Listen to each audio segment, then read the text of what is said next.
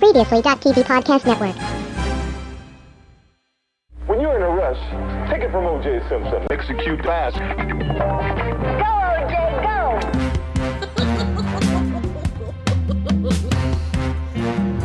go! This is the Extra Hot Grade Podcast, episode 119 for the week of June 13th, 2016.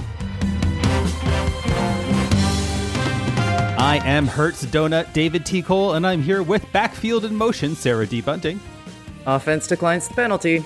Weather Snob Joe Reed. My murdering hands are too cold. Pigskin Prom Queen Tar Ariano. I switch it up. And pleasing person to white people Stephanie Green. I'm not black, I'm OJ.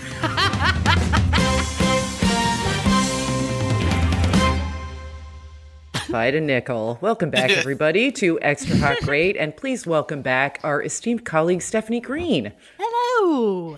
Thank you for having me. Yay! Thank you. Today we are talking about the notorious 30 for 30 documentary event series, I guess. I'm not actually sure what we're supposed to call it. Massive film, OJ Made in America, which aired... It premiered Sunday night, and then I believe Saturday. It is airing again Tuesday, Wednesday, Saturday, and Sunday. But, update, as you are listening to this, which should be Tuesday, if you have the Watch ESPN app, they are putting the entire thing up on the app at the same time so that you can watch it in the sort of full-length, immersive way that it seems to have been intended. I did not get a screener and was just sort of watching it the same as every other civilian and did not see the whole breadth of it at one time. So, but I felt like we saw a lot of reviews of it in the weeks leading up to it, and I was pretty concerned that it wasn't going to live up to the wonderful billing it was getting, but I thought the first segment was fantastic. What did you guys think? I first of all, thank you, Watch ESPN, for putting it all up together just in time for me to learn for the third time since I've had cable what channel ESPN is on. I checked it when The Bronx is Burning was on, which I think was like the first summer I lived in New York, and then again for the 30 for 30 on Tanya Harding and Nancy Kerrigan, and then for this. But now I don't need to remember. It's channel 206 on DirecTV. It was fascinating. This was a lot of stuff that I didn't know about him. And especially this was interesting to me as a non-sports fan because, around the time of the trial, I heard a lot about him as a celebrity and how incredibly famous he was. And I was like, I had seen him in the Naked Gun movies and stuff. But other than that, I didn't know about him as a famous person other than the name and what he was like vaguely famous for. But like this first part... which covers, from the beginning of his life, basically up to he meets Nicole Brown right at the end of the first 2 hours. And it covers a lot of pretty crazy ground. And I thought it was also very interesting having seen the Kareem Abdul-Jabbar documentary on HBO earlier this year or possibly last year that sort of told the other side of the story of being a athlete in Southern California at that time and like thinking it was very important to represent as a black person, the seeing the opposite side of it play out. That was interesting to me. Yeah, I feel like this was the kind of thing that made me remember what's so nice about having those kind of slow cooker, long form documentary shows that sort of, Ken Burns effect without the comforting Morgan Freeman narration. I don't think any kind of Morgan Freeman narration would have comforted this story in general. But I think you're right, especially, me growing up in Buffalo, it was tough to know what kind of fame O.J. Simpson had everywhere else because he was such like, the name recognition in Buffalo was through the charts, obviously, and my dad was telling me, stuff about O.J. Simpson since I was a little kid. So... seeing the stuff about when he was at USC, it's always interesting to watch sports history be placed in the context of national history because sometimes those feel like they're floating on sort of separate timelines. So to orient him like directly into 1968 and all the events that happened there, not only with Martin Luther King and Robert Kennedy, but the Mexico City Olympics with the Black Power salute and all that, it really made me feel like, oh, we're really going to get into this because we're just like the setting the stage part was so thoroughly set up. I thought I was very sort of happy with that. And it feels like the right kind of approach to take when you have this medium at your disposal.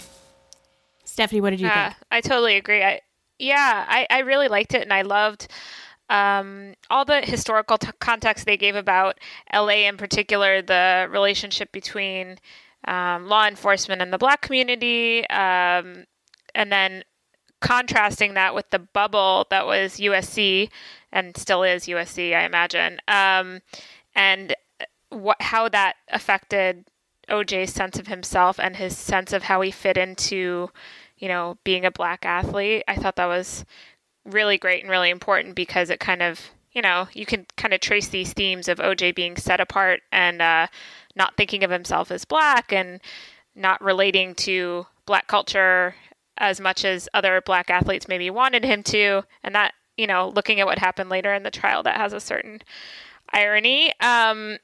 So that was good. And I also thought that the sports history part of it was good and important because I don't think I was born in 1982, so I missed like the height of OJ's career, I wasn't aware of it. So it was important for me to go back and kind of get a sense of how great an athlete he actually was. Because like you, Tara, I had only known him from the the Naked Gun movies and then his murder trial. So I thought it was great. I really liked it.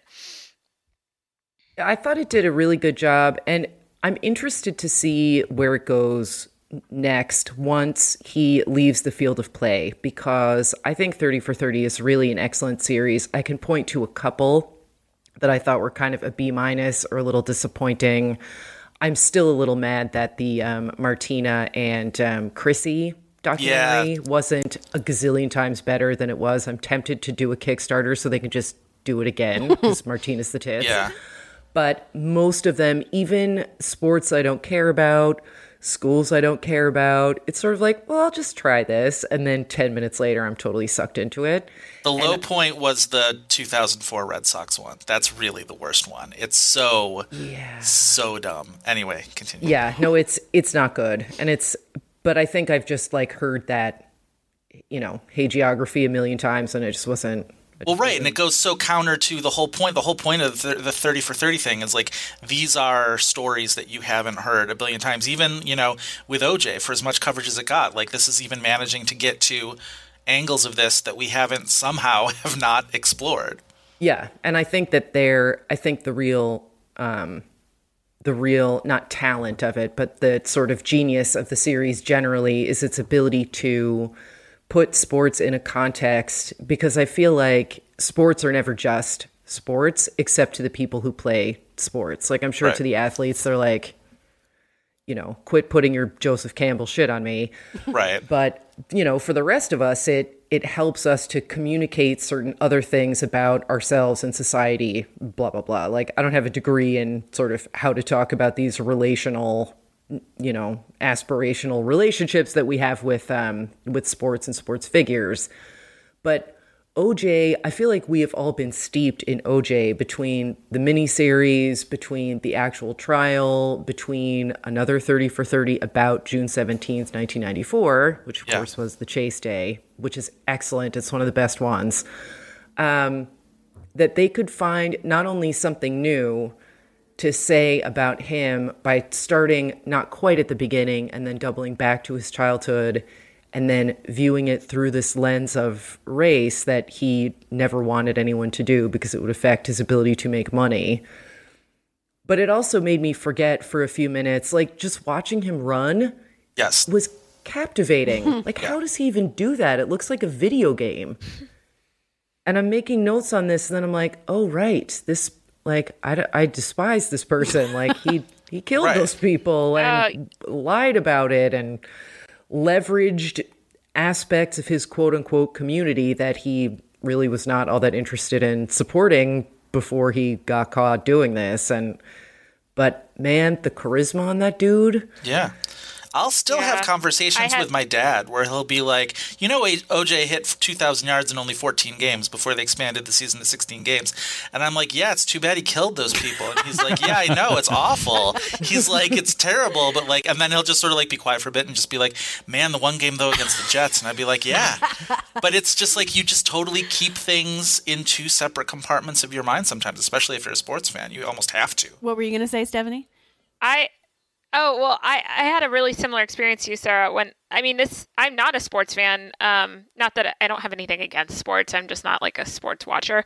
But it was a really strange experience to watch this documentary and kind of almost forget why O.J. Simpson is now infamous because he murdered his wife and another person. But it's so easy to get sucked into that charisma, even secondhand through, footage of his athletic prowess and his interviews and his commercials and whatever. This was not a fugly individual either. Like, you hate saying it, but this is a hot guy. Sorry, like late 70s OJ. I was like, oh man, what? Why? Then you remember, what he looks like now, A, and B, he's a murderer. But it was a very strange viewing experience because, especially since my principal experience of OJ, like I said, is from his murder trial, and reading about that, I didn't expect to forget about that for a second while I was watching the show. What did you guys think of how his family was, or I guess to some extent wasn't, braided into this first part of it? Because I thought the reveal about his dad was... Yeah. I'd never heard that before. I thought that was quite telling, and I thought the fact that they sort of went back and pulled it in like almost at the end of this segment was an interesting choice. I sort of initially bristled at it in the way that I sometimes do, where I was just like, what are you saying? Like, are you saying he became a murderer because his dad was gay? Like, yes! Is that what we're... Just kidding. And I was like, but then you sort of, you look at it, and I think because it spends so much time with OJ, I think you look at it also through the lens of just like, there are so many angles from which identity is being, denied, that OJ went to all these lengths to sort of separate himself from his blackness and sort of created him, himself as his own little separate empire. And in the most like hyper masculine way. Yeah, stereotypically totally possible. But I like that they at least like put that stuff in there about just like back then that was the worst thing you could ever be, and it's just sort of like, it's a testament, it's a document to like how things were, back then. Not they've gotten better, ellipsis after that, I guess. But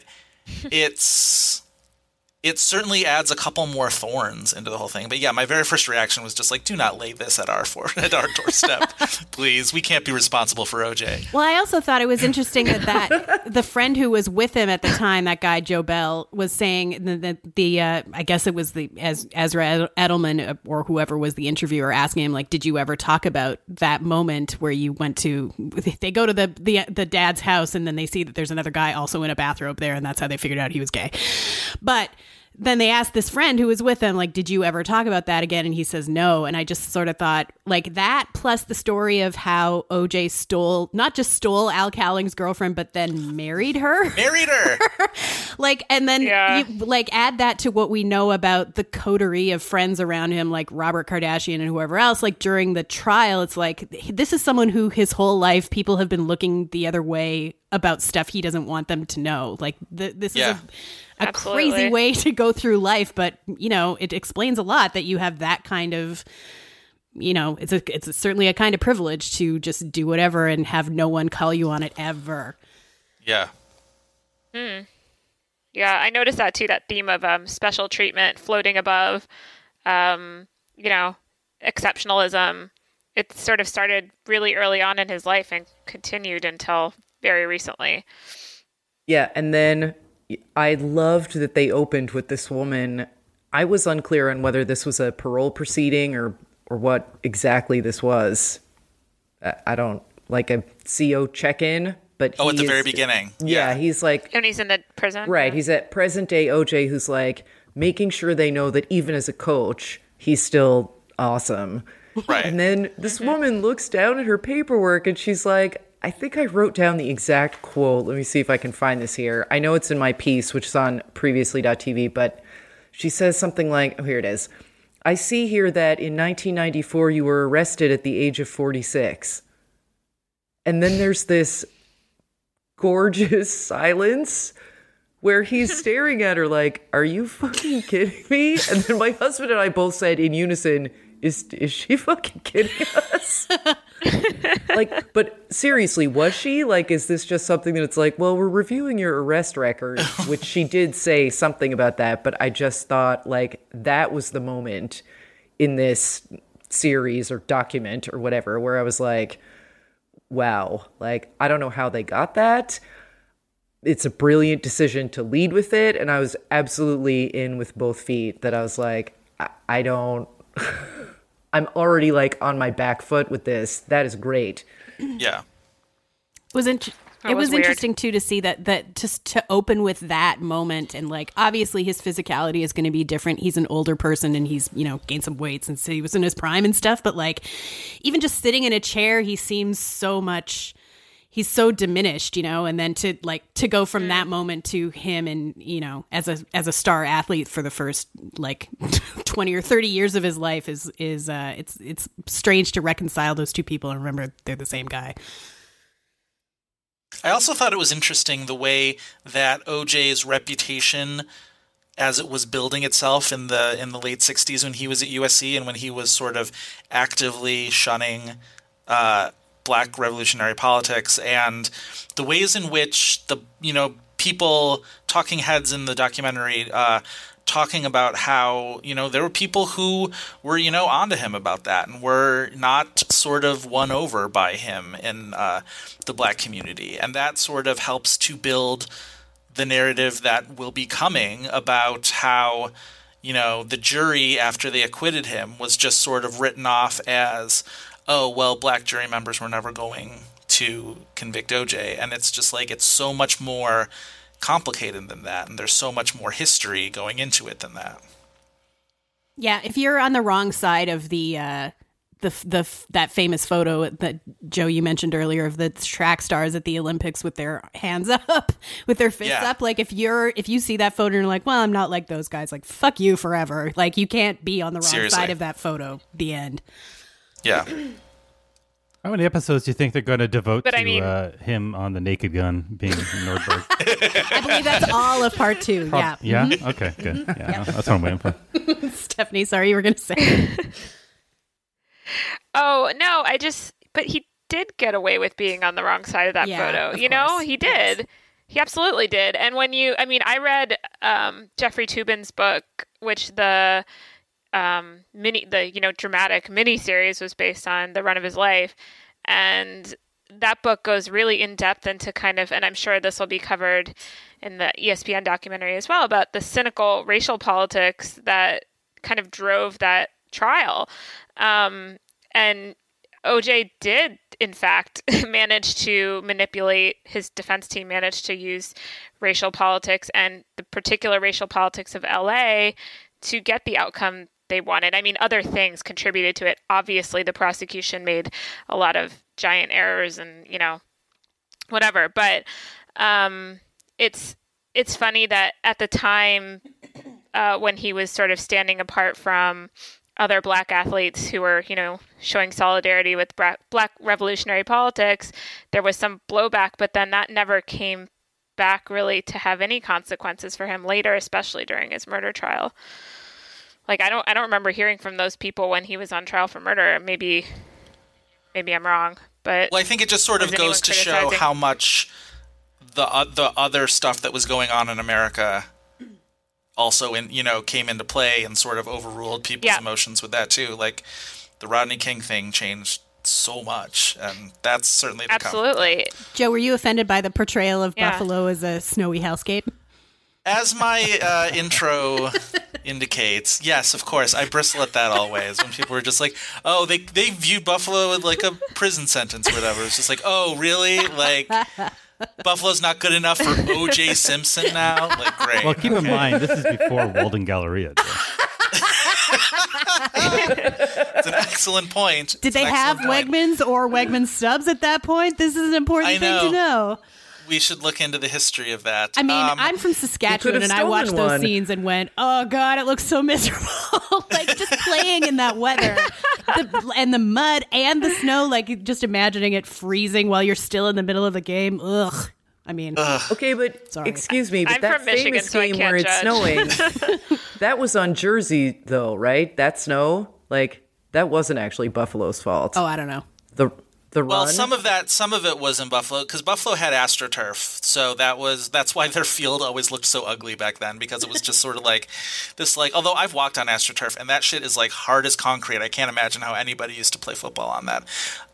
But that's a whole other. It could drive one to murder. No.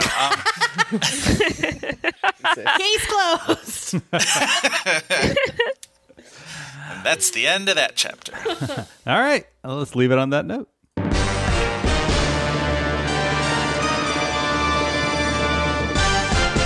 It is time to go around the dial. Our first stop is with Tara. Ariano, Tara. Just a pre-plug to back up to where we were. Sarah D. Bunting will be covering every episode of OJ Made in America on Previously.tv, so make sure to check it out. Her first story was incredible and great and awesome, and she is great. Thank you. Speaking of incredible and great, oh my God, you guys, Veep has been so good this season. Yeah. The storyline of Jonah running for Congress has been so full of treasures. And of course, in last night's episode, as we record this, he did get elected, which Amy and Dan regard with first marvel and then horror as he uses his acceptance speech to call out all the people in the crowd that were shitty to him in high school, which, as you can imagine, were a lot. Having Peter McNichol play the uncle that is like his political Svengali that they had like made reference to in previous seasons, but we hadn't actually met him until now. It's so brilliant.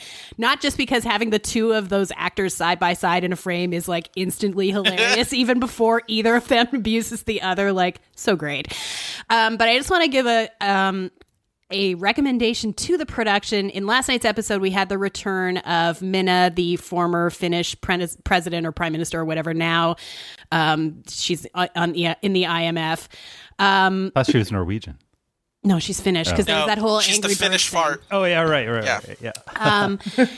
And in that storyline, when she was on the first time, Dave Foley played her husband, and he was like inappropriate with Selena and fine. That was an excellent recommendation or a representation of Canada, of course. However, when is Canada going to get a storyline on Veep? I feel like every week I'm waiting for them to do some kind of funny thing about Canada and how lame we are. The fact that I'm even asking for it tells you everything you need to know about it. But anyway.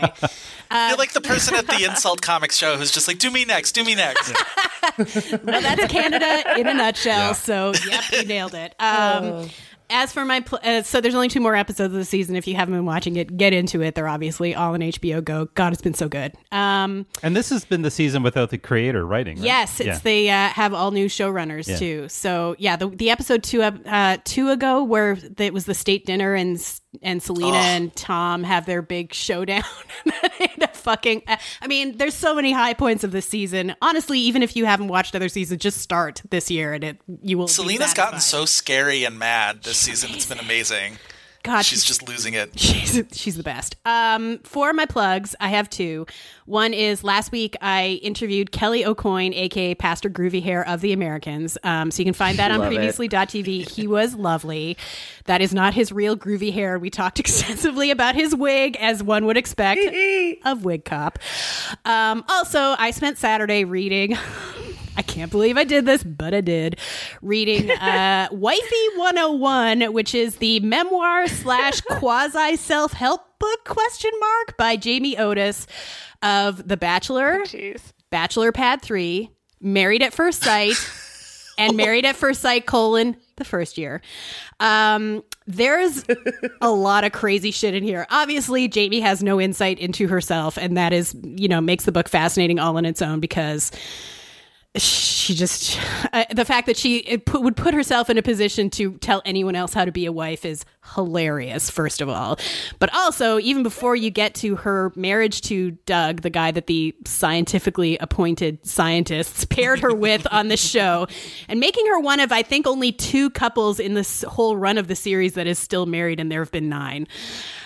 So less of a success Courtney rate and than Jason are the only other ones, right? I think so, because you covered the next 2 Courtney seasons. and Jason are the only other ones. Yeah. Yeah. Because none of the other 2 from 2 and 3, or none of those lasted, right? No. Right. No.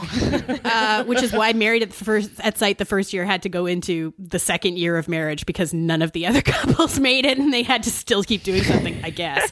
Anyway, there's a whole bunch of shit about like stuff that you thought you'd heard everything about her terrible trailer trash childhood. That's what she calls it. I'm just quoting her. There's way more that she never got into on the show, and stuff including that she says in the book she is going to like write it and then tell Doug before it comes out that she like still hasn't told him yet. And #2 abortions. It's a lot. So a review of that book is coming this week on Previously.tv. Check that out. It will be super classy. Stephanie. Okay, so my Around the Dial is Real Housewives of Orange County. It's coming back June 20th, and I am counting down the days, as you can tell. I am a longtime Real Housewives of Orange County fan. It is my favorite of all of the many and varied Real Housewives iterations. I think because it is the television viewing equivalent of just like inhaling an entire bag of tortilla chips. You don't feel great after, but it feels so good while you're doing it. I love those ladies. They're all terrible. They're all monsters, especially Vicky. Tamara is now a bodybuilder. Like, so much has happened. Brooks may be coming back on the scene after his fake cancer scare. Megan's trying to have a baby with that guy she's married to who doesn't even like her. Shannon, I just can't get enough. I'm so excited. And for my plug, Bachelorette is ongoing. I have now been covering it for 3 seasons, I guess. And I'm pleasantly surprised by this season so far. I was expecting to be really bored because JoJo is like one entertainment point above watching paint dry, but the men have been pretty entertaining, especially Chad, who was sent home last week but did not actually go home because he stayed around to like scarily yell at everybody. And then they took a week off and made us have to wait an extra week to see how it pays off. I It's know. so cruel. Damn you, ABC. I will say this. I could watch Chad shove free-floating food into his mouth all day, every day. That thing where it was just sort of like loose pieces of lettuce and like a sweet potato in its entirety. I don't understand whether he knew he was making good TV with that or just like is an actual psychopath or both. I don't care. It was real good TV. I can't tell either. I kind of wanted to move on to non-foods, like just have him snacking out of like a big bag of those shooter marbles. Why not? That he'd actually be able to chew through. Yeah. That might have happened. At one point, he like went off into the woods to angrily whittle something, or I mean, he was holding a stick. And I was watching it with Al, and he goes, "I think he's eating the wood." So I don't know. I kind of want to play back to see if he was actually chewing on the stick, but I wouldn't put it past him. Oh, Finally, the Bachelor franchise takes on the heartbreak of Pika through Chad and his mom. Anyway, so that's what I'm doing with my life, covering The Bachelorette. All right, Joe, take it away. So last night on CBS was the Tony Awards, on a particularly difficult day to do the Tony Awards, only so many hours after the news about the Orlando shootings happened. And I actually thought they did a really good job with it. It helped that the night itself already had sort of a momentum of its own with the Hamilton stuff that like was not going to be derailed. So there wasn't sort of like a vacuum of story where you know, you were always thinking about sort of the tragedies that were happening, which was good. It was nice to get your mind off of things for a while. It was really good, though. I thought the performances were very strong. All of a sudden, I'm like, School of Rock might be something I want to see. I thought that was a really good performance. And the Color Purple performance was very good, and obviously Hamilton and Waitress, which I loved. But I want to talk about James Corden a bit, because he's sort of this divisive figure in entertainment, in this sort of post-Fallon late night world where there seem to be two camps sort of establishing themselves about whether late night hosts are supposed to be genial or are supposed to be cutting, and whether, you know, you're allowed to have fun with these celebrities, or you're supposed to be kind of taking the piss out of them a little bit. And I think like Corden and Fallon are obviously on one side. And I think Broadway is a good environment for Corden because obviously that's where he came up from. He's a Tony winner from a few years ago. And I think I find I have occasions where I sort of get annoyed by him too. And like carpool karaoke to me can be very dependent on who's in the carpool. And I can certainly see where it's just like, if that's not your thing, it's like so much not your thing that would probably be harmful for you to watch it. But I thought in the spirit of everything that was going on last night, he was a very sort of welcome host. And I got to actually attend the dress rehearsal through winnings at a Tony Trivia Night, which I was very, very happy about. And he was doing like little, like would pull people from the audience during like the breaks they would take for the commercials to like do karaoke off of this like pre-approved list, which I heard he did actually during the actual Tony Awards, like Sean Hayes was doing it and whatever. But the one point, like he called this girl down from like the balcony and didn't realize she was there with like 25 of her like whatever theater art camp friends or whatever, and they all came running downstairs and like stormed the stage, and it was so many of them. But he like totally was just incredibly charming with them, and they all sang On My Own from Les Miserables, and the one girl was very like hammy with him, and he totally picked it up. And like it's one of my favorite qualities in a comedian of that type is just sort of the ability to kind of go with the flow and be incredibly welcoming. And like you totally see why he is a really actually good fit for late night in a way that like I know there are people who sort of take, if you're in the comedy camp and you're just sort of just like late night belongs to comedians because it always sort of has.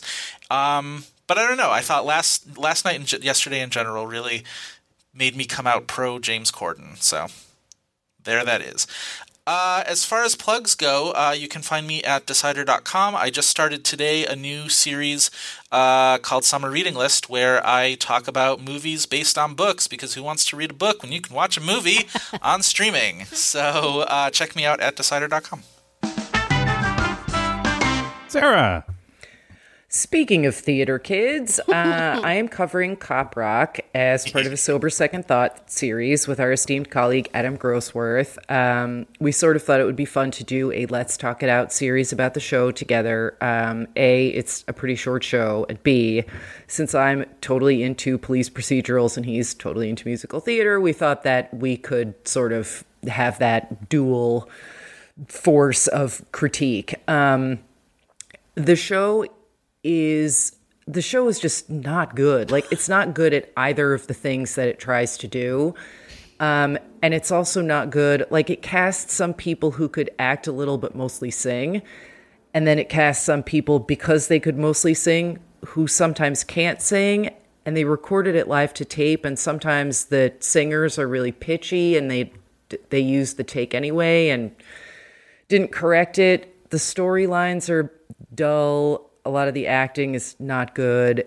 And the finale, in which the entire last act of the episode is Vondie Curtis Hall, who deserves better than this, and Ronnie Cox, ditto, talking in this very meta way about how the show got canceled. And then there's this sing-along at the end where it's like a song, like a torch song about how the show's been canceled, but they'll be back. And how dare the mean old network step on poor little Stephen Bochco's dreams. Oh, dear. This is a person who cast his wife as a character, the mayor of Los Angeles, whose defining character trait is how ugly everyone tells her she is to her face. The creator's wife. I mean, she's fine looking. She had some nose makeup on, whatever. But, you're like, oh, there's Sheryl Crow and there's Paul McCrane and maybe this won't be so bad. It's really bad. Oh, gosh. But here's the takeaway, which we were just discussing it yesterday. I really can't advise. It's just out on DVD, the show, finally. I really can't advise anyone to watch it because it's such a disappointing miscarriage of both genres. But the fact is, like, I think this is actually possible to do. Just this didn't do it. Like, I think you could actually marry these. I mean, we've seen it done. We've seen the most, like, they're making that into a musical. Like, they've made everything into a musical in the last 5 or 10 years, sometimes with really splendid results. I think this could actually be done. I think you could marry, like, a murder police show and musicals, but not with some of this cast. Peter Onorati, like, the most consistent smell the fart face in SAG, which, if he's still in it, I think he still works, but man, he's so bad in this.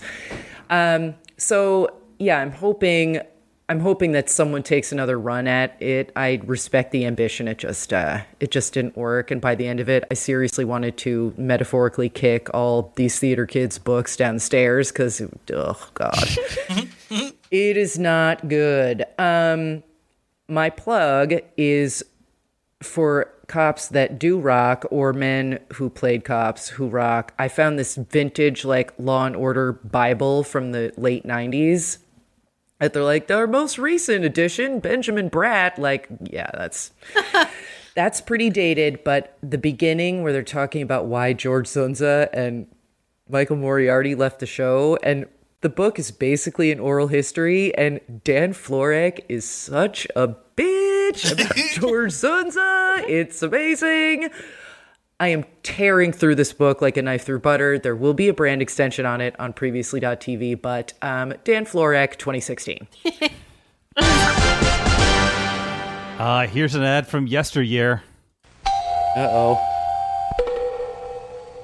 This flat tire needs a man, but when there's no man around. The wife is currently walking through Rapesville.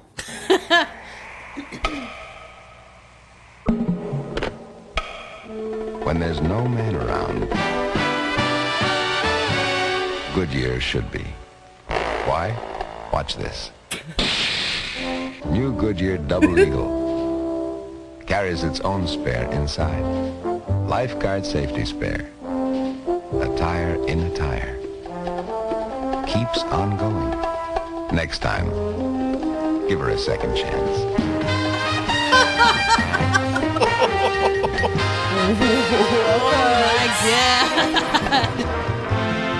Wow. All right, everybody, that means it is time for the canon. I want to preface my canon submission by noting that I am now 2 for 3 on canon submissions. I've had some success with dramas, not so much success with sitcoms. I do want to go 3 for 4, so it was so tempting to do another Felicity or Freaks and Geeks episode and stay away from sitcoms like The Plague, but logic be damned. I love happy endings so much that I feel that the risk is worth it. AMC Network's Sundance Now is a premium streaming video service offering a rich selection of prestige dramas, heart-stopping thrillers, and gripping true crime series from around the world. Sundance Now believes that life is more enriching when experienced through perspectives that differ from our own. Why is Sundance Now so awesome? Sundance Now's catalog includes award-winning original content, international exclusives, and hard-to-find properties at a fair price. You get premium content and no commercials for as low as $4.99 a month with an annual membership. And you can enjoy it anywhere.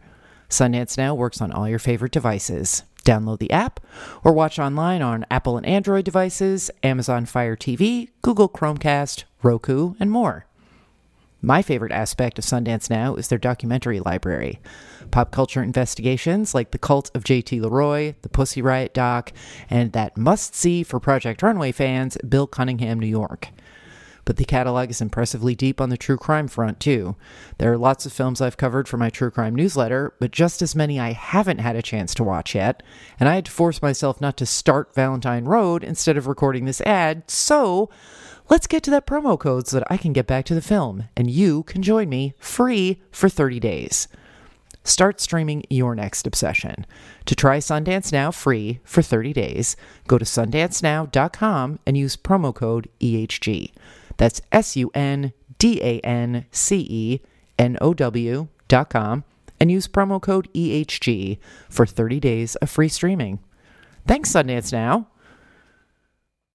And the episode I've chosen, Season 1, Episode 12, The Sure Redemption, is emblematic of why I adore this show and can rewatch it whenever I need cheering up.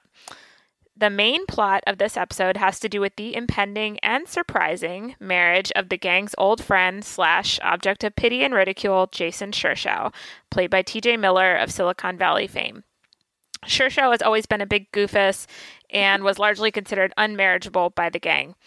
The news of Shershow's nuptials brings up all kinds of feelings for everyone in the group, but especially for Penny, who once had a marriage pact with him. And that's the first clip. Seriously, guys, I can't believe Shershow is getting married before me. He was my safety. I mean, we made a pact if we didn't find anyone by 40, then we just marry each other. You'd actually marry Shershow? It's kind of like the gun in my grandma's purse. She hopes she doesn't have to use it, but she likes knowing it's there. I mean, I thought Shershow was the safest safety possible. The guy's a maniac. How many times have we bailed him out? Once out of jail and once out of an actual boat. Remember that summer he stayed with us? Whoa, where's my Bulls game? And why do we have 15 hours of Maury Povich? Because I'm in a fantasy Povich league. Excuse me, let me just guzzle through here. Oh, golly. Such a deep belly button. Oh, it wasn't as bad as the time you made smoothies at my apartment. Ooh. I laugh even hearing that clip, and so much of that clip is the visual of Shershow shirtless, like nestling through. But yeah, I love that. So the other plot lines include Max being designated the new Shershow and his struggle to un-Shershow himself by officiating Shershow's wedding, Alex and Dave reminiscing on their courtship and failed wedding, followed by their decision to act as each other's wingmen at the Shershow nuptials, Shershow's fiance designating Alex as a wedding jinx, and Jane deciding to throw herself and Brad a new dream wedding on the same day as Shershow's wedding. But my favorite plotline, as ever, is the Penny plotline, so that's what I'll focus on here. So Penny is flummoxed that she's single and Shershow is engaged, and she becomes completely flustered when she meets his attractive fiancée, Melinda, played by the wonderful, icy June Diane Raphael. In the heat of the moment, Penny panics and invents a fake fiancé. Then, in her scramble to cast anyone, into the role of her fiancé, she opts for Derek, her flamboyant gay friend who no one else in the group can stand. That's the second clip. I made a big mistake. Ooh, you think? I panicked. I mean, I'm an independent woman and everything, but no matter how hard you sing along to Liz Phair or how many women's surf camps you go to, when the chips are down, you're going fake fiancé. No big deal. Just tell Shershow that your fiancé couldn't make it. It might be too late for that. What's up, skank? Wee! Oh, I'm fat. Hi! Hey, you guys remember Derek? You guys so remember me, and I don't remember you. Just kidding. It's Max, Brad, and some blonde lady. Penny Pasta, seriously, I need to go to the little girls' room. I've had so many half-calf skim lattes on the drive up, okay? This right here, it's happening, okay? Get into it. Drama. He's all I could get last minute. So, despite Penny's assurances that Derek can pull off straight, things start to fall apart almost immediately when Penny introduces her, quote, fiancé to Shershow. That is the third clip. Hey, Penny, you look stunning. So introduce me to the lucky guy. Shershow, this is Derek. That's my name, so don't wear it out. What's happening? This hors d'oeuvre is like really weird, right? Yeah, I guess it is weird, baby quiche. It's like a tiny egg pie. Great. Well, I'm gonna go mingle. Have some hot tea with lemon. Bye. Oh my God, Penny, Ty Pennington, we are so doing it. I'm gonna win a Tony this weekend. Really? Your idea of playing straight is Danny Zuko from Grease? You don't like it? It's not a problem. I've got plenty in the kitty. Niles from Frasier. Oh, Frasier, don't you think it's fun? That's not gonna work. That's all I've got. Oh my God. Penny starts drinking heavily to cope and ends up giving an ill-advised wedding toast to the happy couple. And that's clip 4. I want to say something I do. You're cute, but I'm cuter. Hey, everybody. My name is Penny Hartz. Ding. Yep. And I'm one of Shershow's oldest friends. And how amazing is it that we both fell in love at the same time? You found Melinda, and I found Derek. Sing it, bitch. Woo! So congratulations, Melinda and Shershow. You have found each other, and now you will never have to pretend to be something that you're not. So let's raise our glasses. I'm going down. Classic Show. That's a nipple. I love that quote ended on "that's a nipple." So, despite that toast and other mishaps, the wedding happens, and by the end of the episode, Shershao is married. Alex and Dave are cool with just being friends, although it's obvious they both have unresolved feelings for each other. Max has redeemed himself as a non-Shershao by ably officiating Shershao's wedding, and Jane has decided she doesn't need to redo her wedding to Brad after all. But Penny is still struggling to reconcile herself to her singleness, so Max gives her a pep talk in typical Max style. That's clip 5. What's wrong? You gonna make me talk about feelings? Fine. Blah, blah, blah, you're a great girl. Blah, blah, blah, you're gonna meet a great guy. Blah, blah, blah. Until then, you got me. Stance. You're my gafety. My gay safety. I got it. Okay, I wasn't sure. This episode is great for a number of reasons. First, there is no chaff here. The plot moves right along and the joke density is high. This is one of the defining characteristics of happy endings. Each episode was absolutely packed with jokes, many of them so quick and small that they're only catchable on second and third viewings, trust me. On a character development level, this episode allows each member of the core cast to be themselves, but it also deepens their relationships with one another. We get to see Alex and Dave interacting, and we get a glimpse of why they might have once been engaged. We also see how hurt Alex is when Dave hooks up with the bridesmaid the night before the wedding, and we see Dave's conflicted feelings about being just friends with Alex. We get a taste of Brad and Jane's adorable bond, even though Jane is and will always be a complete nutcase, which is why I love her. We see Max care about how others perceive him, but not enough to actually change who he is deep down. And we see Penny struggle inwardly and outwardly with being single, and we see her receive support and love from her friends. And this episode, like all episodes of Happy Endings, is laugh out loud funny, but it also has sweet, heartfelt moments that don't feel forced or out of place. One could argue that the ending, with everyone slow dancing and happy at Shershao's wedding, is too pat and ties everything into too neat a bow, but I would argue that neat, happy endings, no pun intended, are a hallmark of this sitcom genre and not a knock on the episode. Plus, as will be revealed in later episodes and seasons of the show, the characters' interactions with each other continue to grow and deepen. But not too much, because this is a comedy and it never takes itself too seriously. It's a tough line to walk, I think, for a sitcom to introduce feeling into an episode without veering into the schmoopy, but I think Happy Endings, and this episode in particular, accomplishes it. So for these reasons, I believe The Shershao Redemption deserves a place in the canon as an example of an outstanding episode of a great show. What do you guys think? Very well argued. This is... I tweeted around the time that a whole bunch of shows were getting canceled last month that, you know, my heart had hardened to these kinds of pains, and I felt I never get sad about shows getting canceled anymore, which is generally true.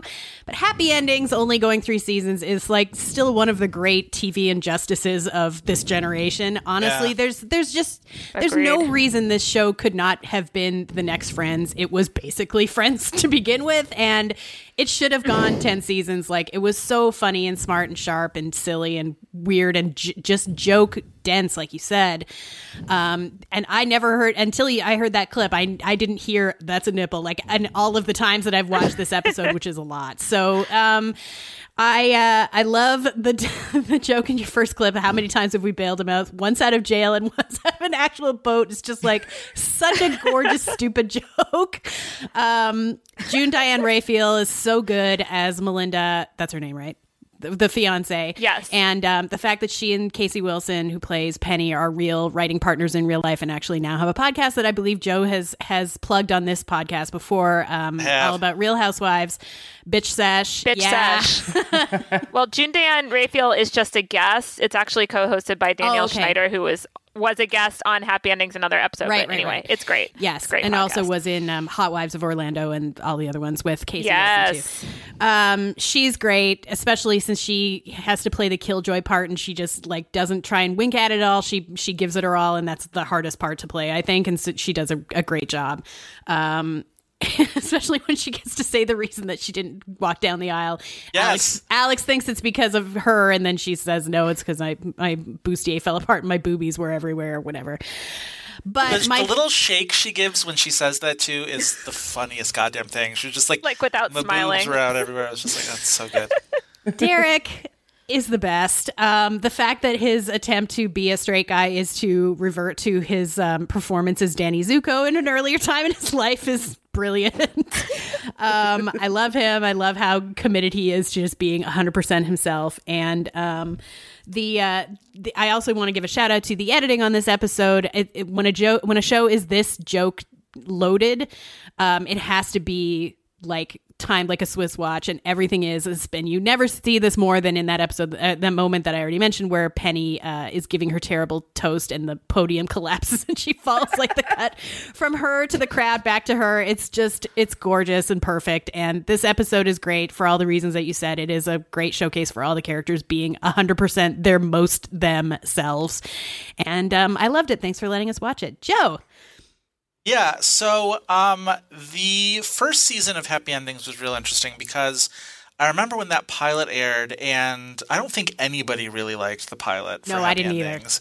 And I think it aired, I think it was made available, or even maybe just like a trailer for it around the upfronts, and then it didn't end up airing until mid-season, and people were just like, this fucking show coming down the pike or whatever. And I think now looking back on it, it's probably just like, it's like a B- episode of Happy Endings. But like when it's just a pilot, and when you're expecting most pilots, you're sort of on guard for crap anyway. It felt really bad. And so the sort of run of the first season of Happy Endings, where I was just like, this show's stupid, but it would sort of be like on when I was at work, when I was at ABC, and I was just like, okay, here, whatever. And then I remember people were like slowly sort of like getting on board with it. And I was like, should I take this show more seriously? And I'd start watching it, and then I would be like, sort of like I would enjoy it, but I had my guard up about just like, I'm not going to let this dumb show sort of suck me in and then, revert to its stupid roots. And I remember that very moment where Penny gets up on the podium and then it topples over and she just goes, I'm going down.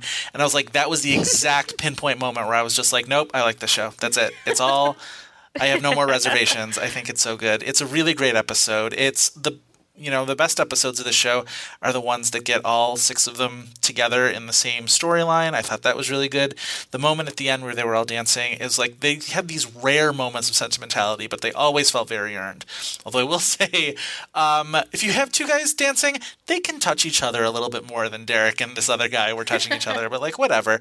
That's, that's my thing. I thought the thing Tara mentioned about Derek and Danny Zuko, but I love that like his backup is Niles Crane, and then after that he doesn't have anything else in the chamber, which is great. Huge highlight episode for Casey Wilson. There are so many episodes of Happy Endings that I would put in the canon. I think this is one of the ones that does stand out for me, though. It's a real good one. Sarah. Okay, so it's interesting to me that this is, I believe, the second Happy Endings episode that we've considered, and I believe that one also concerned a wedding. Correct. I seem to recall a line about the Skype table. Oh, yeah, Man Donald. Yeah. Man Donald! Yes, Man Donald! Oh, Man Donald. Oh my gosh, it's part of EHD history. Yes. Yeah, it appears that Happy Endings is a sitcom for bunsies who hate sitcoms. There we go. I laughed the whole time. Adam Pally drinking straight out of a coffee carafe, like unscrewing the top, and he's just like doing a little business and he's drinking straight out of it. Like, oh my God, bless. And in that way, it really is like The League meets The Mindy Project, like all the best parts of both those shows, and like way less self-indulgence than either of them. But also, weirdly, can we talk about the fashion on Happy Endings? Sure. Everyone always looks super cute. Yeah. Like, it's not so, I was like noticing it and noticing the outfits, and it was a little unusual for that genre. The women, especially. I mean, Max wore a pajama top to the bar in the first swimsuit. He did, first scene, but but the women they called it out. They called it out. Yeah, it's flawlessly timed. It's very likable people, but not like so likable that it's bland. Clearly, I'm just going to have to sit and watch the show from end to end. I can't really speak to whether this is like rises above, its brethren, but I super enjoyed watching it, and I think it, sold me, if I weren't sold before, on the idea of just watching the whole series straight through. So yeah, awesome presentation and awesome show. Loved watching it. I picked up Happy Endings pretty much after the show was over. Tara was doing a rewatch, so I joined in. And it is a very funny show. My favorite part of this episode was after Penny barges in into the apartment of Alex. Yeah. And Alex is talking, and very blurry in the background, you just see her husband so slowly sink. Oh, Jane. Yeah, sure. Yes. Yeah, okay. Slowly sink Yeah. behind the couch out of view. It was a nice little visual joke. Okay, but here is my problem with this episode, and it's something I've harped on before, which is Derek's character is sort of like, for me, Jack from Will and Grace. He's like a stereotype. He's not going to age well. You know, that portrayal of a gay person, I don't like it. I feel it is akin to like Black Help on TV shows from, early years and stuff like that. I think for me, it's in that area. That's why I never really got into Will and Grace. I know when Will and Grace had an episode, I voted it down for the same reason. I don't think that's something that's going to stand the test of time. It already feels a little weird to me today. In defense of Derek, if I may, he that character is used as like a trope. He's so ridiculous because he's. But they all are. I mean, but there's not the, excited gay pal who's not that way. I mean, there's. Yes, there is. Max. Yeah. I mean, he's not excited, but Max is gay. Yeah. All right. Max is the guy who is gay on the show. Like, he is their friend and he is gay. He's not like the gay friend, if that makes sense. Yeah, no, it makes sense. Whereas Derek is this ridiculous drama, like all of the little things he says, and no one can stand him, including Max, because he's so obnoxious. So they're not saying like, oh, this is like how gay guys act. Right. It's like, this is how Derek acts, and it annoys the shit out of everybody. But Penny likes him. There's another episode that shows the development of Penny's friendship with Derek, and she's the only one who likes him because everyone thinks that he's annoying. He also has another redemptive. Sorry to interrupt. He has another redemptive episode too. Isn't there something about a gym where he gets to like go ham on someone who's really rude? Like there's a whole range and he gets of married. Yes, he too. gets Is that married. the episode that you guys let into the canon before? I'm not sure which one it was, but that is right. Late episode 2. I'm not sure. He marries a guy named Eric, I think. Yes.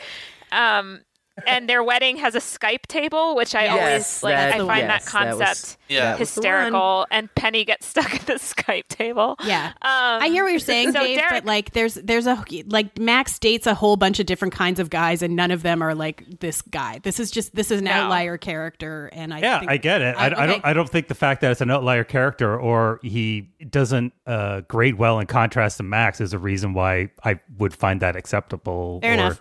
Or like he's an easy write. They're easy laughs. I think that's why he's in there. I don't think you get to have a positive character and there's some sort of karma balance where you get to have this stereotype in it as well. Like just have Max as, the 2000, teens gay man. You don't need this throwback to something you see on a 70, like, this guy's like almost Paul Lynde, in the show. So that's my problem with it. But I think there are people like Derek who are performative in the way that, they behave with a group or on their own. Like, I think that there are different ways to be a gay man, and a lot of them are portrayed on Happy Endings. Like Tara said, Max dates a lot of different guys. None of them are like Derek, but Derek is, I mean, I understand what you're saying, but I also don't agree, because I think, Derek is acting that way on purpose. He's choosing to be that way. He's not like a stock character. I don't know. Like, who I compare him to almost in his behavior and his speech and calling everyone bitch and stuff is Reza from Shahs of Sunset, who's he's a real person. I mean, but it's a performance, It's like it's how he is choosing to move through the world. And I think that's what Derek is doing. Like, who knows what Derek's like at home, but Derek in public is this Derek. I don't know. Well, reasonable people I'll defend Derek till I die. All right, so let's put this to a vote. Absolutely yay for me. And Joe? Yes Sarah, for me. Sarah? Yay! All right, I'm going to go no, but it doesn't matter because 3 versus 1. Happy ending. Season 1, Episode 12, The Shao Redemption. You are hereby inducted into the Extra Hot Great Canon.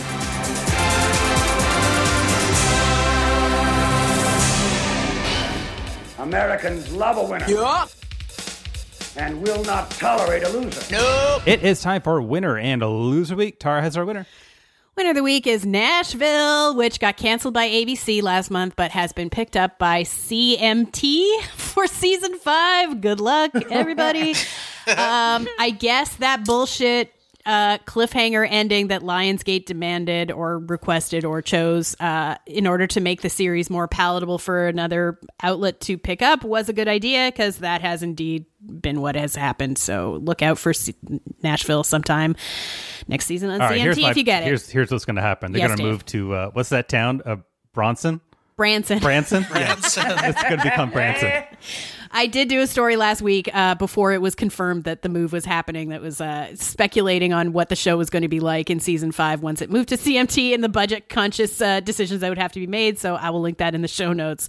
It's on previously.tv, of course. Loser of the week? Loser of the week is Fox Sports. They had to fire a sideline reporter whose name is Emily Austin because she went on this show called Barstool Sports and spewed a bunch of bigoted crap and was punted immediately, which is great. Fox Sports is not like the Fox News of sports exactly. It's just Fox and sports. But I think they suffer from that assumption, and it's good that they didn't let, Little Miss Blonde Trump continue in her current role. So yeah, I was tempted to put Nashville as the loser too, though, because Tara's piece is brilliant, and what it's basically going to boil down to is the entire cast currently, like Chrissy snowing in to the show via phone while a bunch of much cheaper talent takes over as like Nashville the new class. But I guess we'll see. Speaking about things we'll see, do you know what time it is? Game time?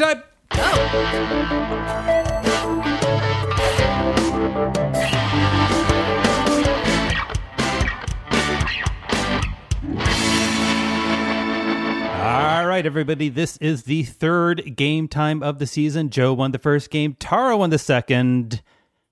Everybody else is looking to get on the board. Today we are playing Space. What? Again? Wait, what are we playing? What are we playing, Sarah? Space. Space comes from Greg Zuwicki, who earns himself an extra credit, redeemable for an extra hot great mini topic of his choosing. We are playing Space today in honor of the new Glarkware extra hot great shirt, Space, now available at glarkware.com. It's got a comet, it's got a shaking fist, sure does. It's got planets and stars, all it's in got a my groovy vote. design. Thank you very much, Mark Smullen, for that. All right, we have 32 questions today. Okay. All answers contain or rhyme with space in some way.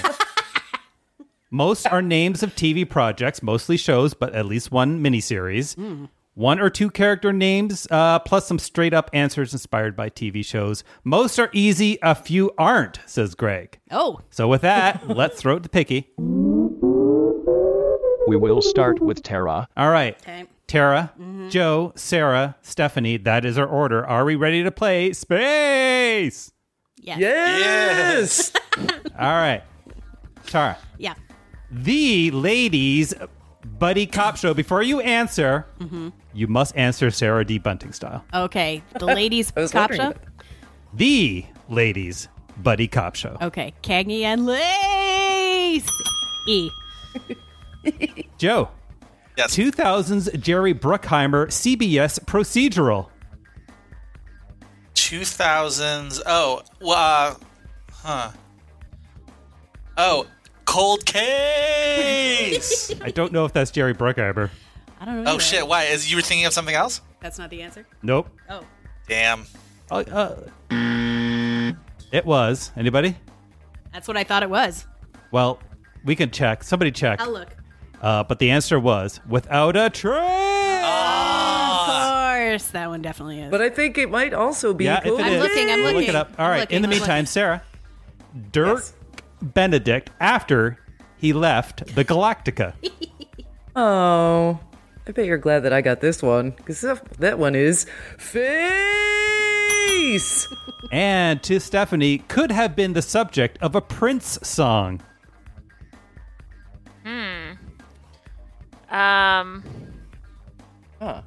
Rhyme? Oh. Purple. Rhymes with or contains space. Yeah, got it. Ouch. Yeah, got I was going to say Purple Lace, and I realized that is definitely not a Prince song. I don't know. Anybody? No. The answer is Space, 1999. Oh, okay. I have an update. Oh, okay. Jerry Bruckheimer did produce Cold Case. All right, so let's give Joe that point. Nicely done, Joe. Although I will just remind you, I don't really know if it's in here or not, but that doesn't mean Cold Case is out of the running for another answer then, I guess. Got it. All right, number 5, back to Tara Ariano. Introduced TV to prototypical curmudgeon John Houseman. Remember that guy? Yeah. We earn it. I don't know.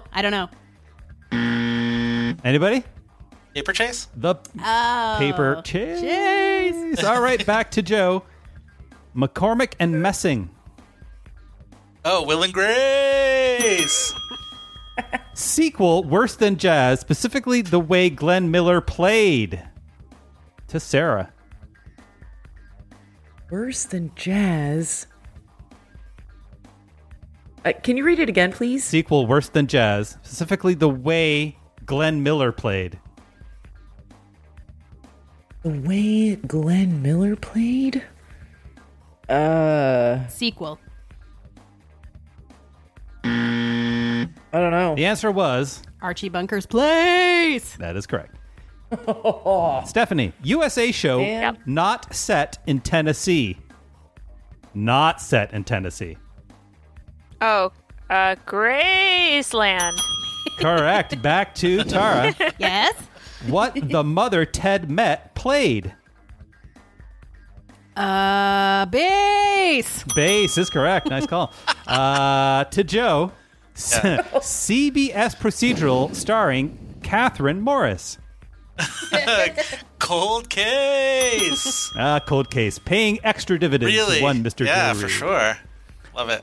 Sarah D. Bunting, the 70th sitcom ever, featured a Gloria Swanson puppet, a Corey, and a busty blonde. Never heard of this. Some are easy, a few aren't. This one is an aren't.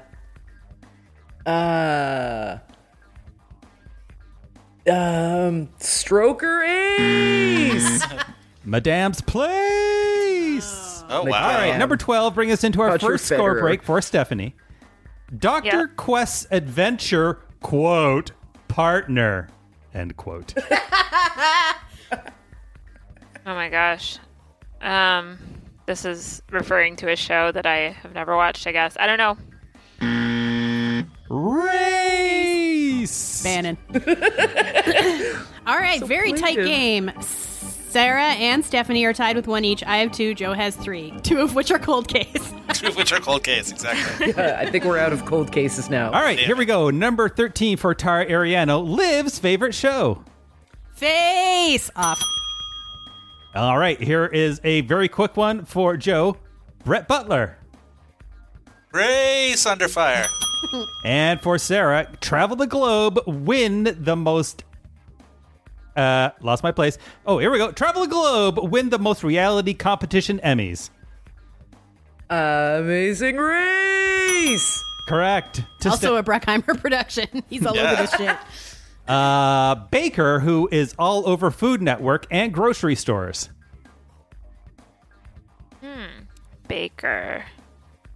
It's all over Food Network and grocery stores. I don't know. Ace of Cakes. Oh, yeah. Number 17. Ace? Oh, okay, pretty good. right. There you go. This is back to Tara. Hazard County could do without Wopat and Schneider, but not without one of these in every episode. Car chase. To Joe. Yes. Number 18. Holly Hunter on TNT. Oh. Okay, I've gotten 2 Cold Case and now Holly my Hunter on 3rd TNT. Grace, because this is Saving Grace. Correct. Number 19 to Sarah. Who knew Selena Gomez would break out of here? Gosh. Would break out of here. Yep. Good luck. You're too old. Yeah. Yeah. Picky's mean to Sarah today. The kid who lives in your house is too young. Yeah. The answer, anybody? Wizards of Waverly Place. Waverly Place. Correct. To Stephanie, famous for its terrible name, also Ryan Reynolds. 2 guys, a girl, and... A pizza place. Back to Tara. Yes. Kids without cable in the 80s watched this dumb show about 3 teens, a bunch of puppets, and bad cartoons because there was nothing else on. But we did want that cool little TV gadget the cartoons were shown on. Additional hint for you. Uh-huh. Because that's like, you'll never know. Okay. Right. Mentioned recently on this show.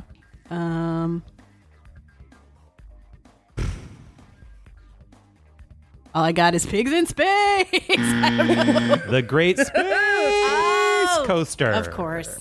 Okay, to Joe. Heather Yes. Locklear's 90s address. Melrose Place. Correct. And to Sarah, the 60s granddaddy of primetime trashy drama. Oh, shit. Oh, Peyton Place. Say it with confidence, please. Peyton Place. Correct. All right, bring us into our second score break. It's Stephanie's clue. Phineas and Ferb held a benefit for the aglet, which is the tip of what? A shoelace. Nice. Correct. All Someone right. does crossword I know that because I puzzles. do crosswords. I knew it. Sorry. It is time for our second score break, brought to you by the Space T-shirt at Glarkware.com. Support podcast. Buy your Space T-shirt today, Tara. Still very tight game. Sarah and Stephanie still tied with 3 each. I have 4. Joe has 6. All right. So that was 24 of 32. Here's everybody's last 2 questions. Oh, boy. Tara Ariano. Yeah. Shaun of the Dead's early days on UK TV. Spaced. Correct. To Joe. Do-it-yourself reality show that started it all. Crap. Do-it-yourself reality show. Is it a Bob Vila thing? I don't know. I'll give you a hint because, well, I wouldn't call that. I'll give you a hint. That's not really a reality show. That's Bob Vila. Okay. Yeah. I still don't know. Let's say it's TWAP era. I'll give you that hint. I don't know. Anybody? Trading Space. Oh, Jesus, yes. Yeah. All right. Sarah D. Bunting, Picky smiles upon you. Oh. A so-called family's name. Oh, the Chases. Correct. And to Stephanie, Netflix show starring old ladies. Oh, Grace and Frankie. Correct. All right, let's quickly get a score. Everybody's got 1 question left. All right. Still super tight. Sarah and Stephanie, 4 each. I have 5. Joe still has 6. All right, so this is Joe's to lose. Yep. Tara needs this. Oh, Tara. Oh, Tara. Oh, no. Gilligan's Saturday live action gig. Gilligan's Saturday live action gig. Mentioned on this podcast a while ago. No reason you'd remember it. Okay. If you get it, 10 Dave points. And I don't. Sorry. Anybody? Far out space nuts. Oh, my God. Yep. Some are easy, some ain't. Try harder in entertainment, the past. Okay. Joe. Yes. Are you ready? Yes. Trashy 80s miniseries about 4 young women. Oh. Trashy 80s miniseries. Mentioned miniseries at the top. And here's that question. Trashy 80s miniseries about 4 young women. Is this Return to Peyton Place? No, it's not. It's Place. Oh, the Daniel Steele thing, or Jackie Collins, one of those. All right, Sarah, here's your last question. If you can't love this show, how can you love anything else? Can I get a RuPaul's Drag Race up in here? All right, last question of the game for Stephanie. The robot and Billy Mummy were always in danger in... Oh, Lost in Space? You are correct. All right, let's hear the end of game scores, please. Holy shit, that was tight. Good job, Joe. I and Sarah and Stephanie all ended with 5. Joe had 6. Oh, all right. Congratulations, Mr. Joe Reed. Joe. Thank you, Cold Case. All right, everybody. That is it for another episode of Extra Hot Great. We took a stab at the new OJ doc Made in America before running around the dial with stops at Veep, Real Housewives, the Tony Awards, Cop Rock, and Man Tires. Stephanie had a happy ending after she pitched us Happy Endings to Shirshao Redemption for the canon. We crowned winners and losers of the week, and Joe was the winner of this week's Sarah. Game Time, sponsored by the new Space T-shirt available from Clarkware.com. Remember, We're listening. I am David T. Cole, and on behalf of Tara Ariano, that's a nipple, Sarah D. Bunting, I'm going down, Joe Reed, Classic Shershow, and Stephanie Green. I'm wearing a pajama top. Thanks for listening, everyone. We'll see you next time, right here on Extra Hot Great. I'm working on next month's Oscar nominations. Any preference? I couldn't care less. What I don't want to see is the Bills winning the Super Bowl.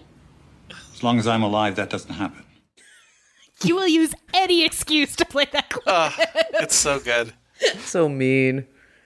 This has been a production of the Previously.tv Podcast Network.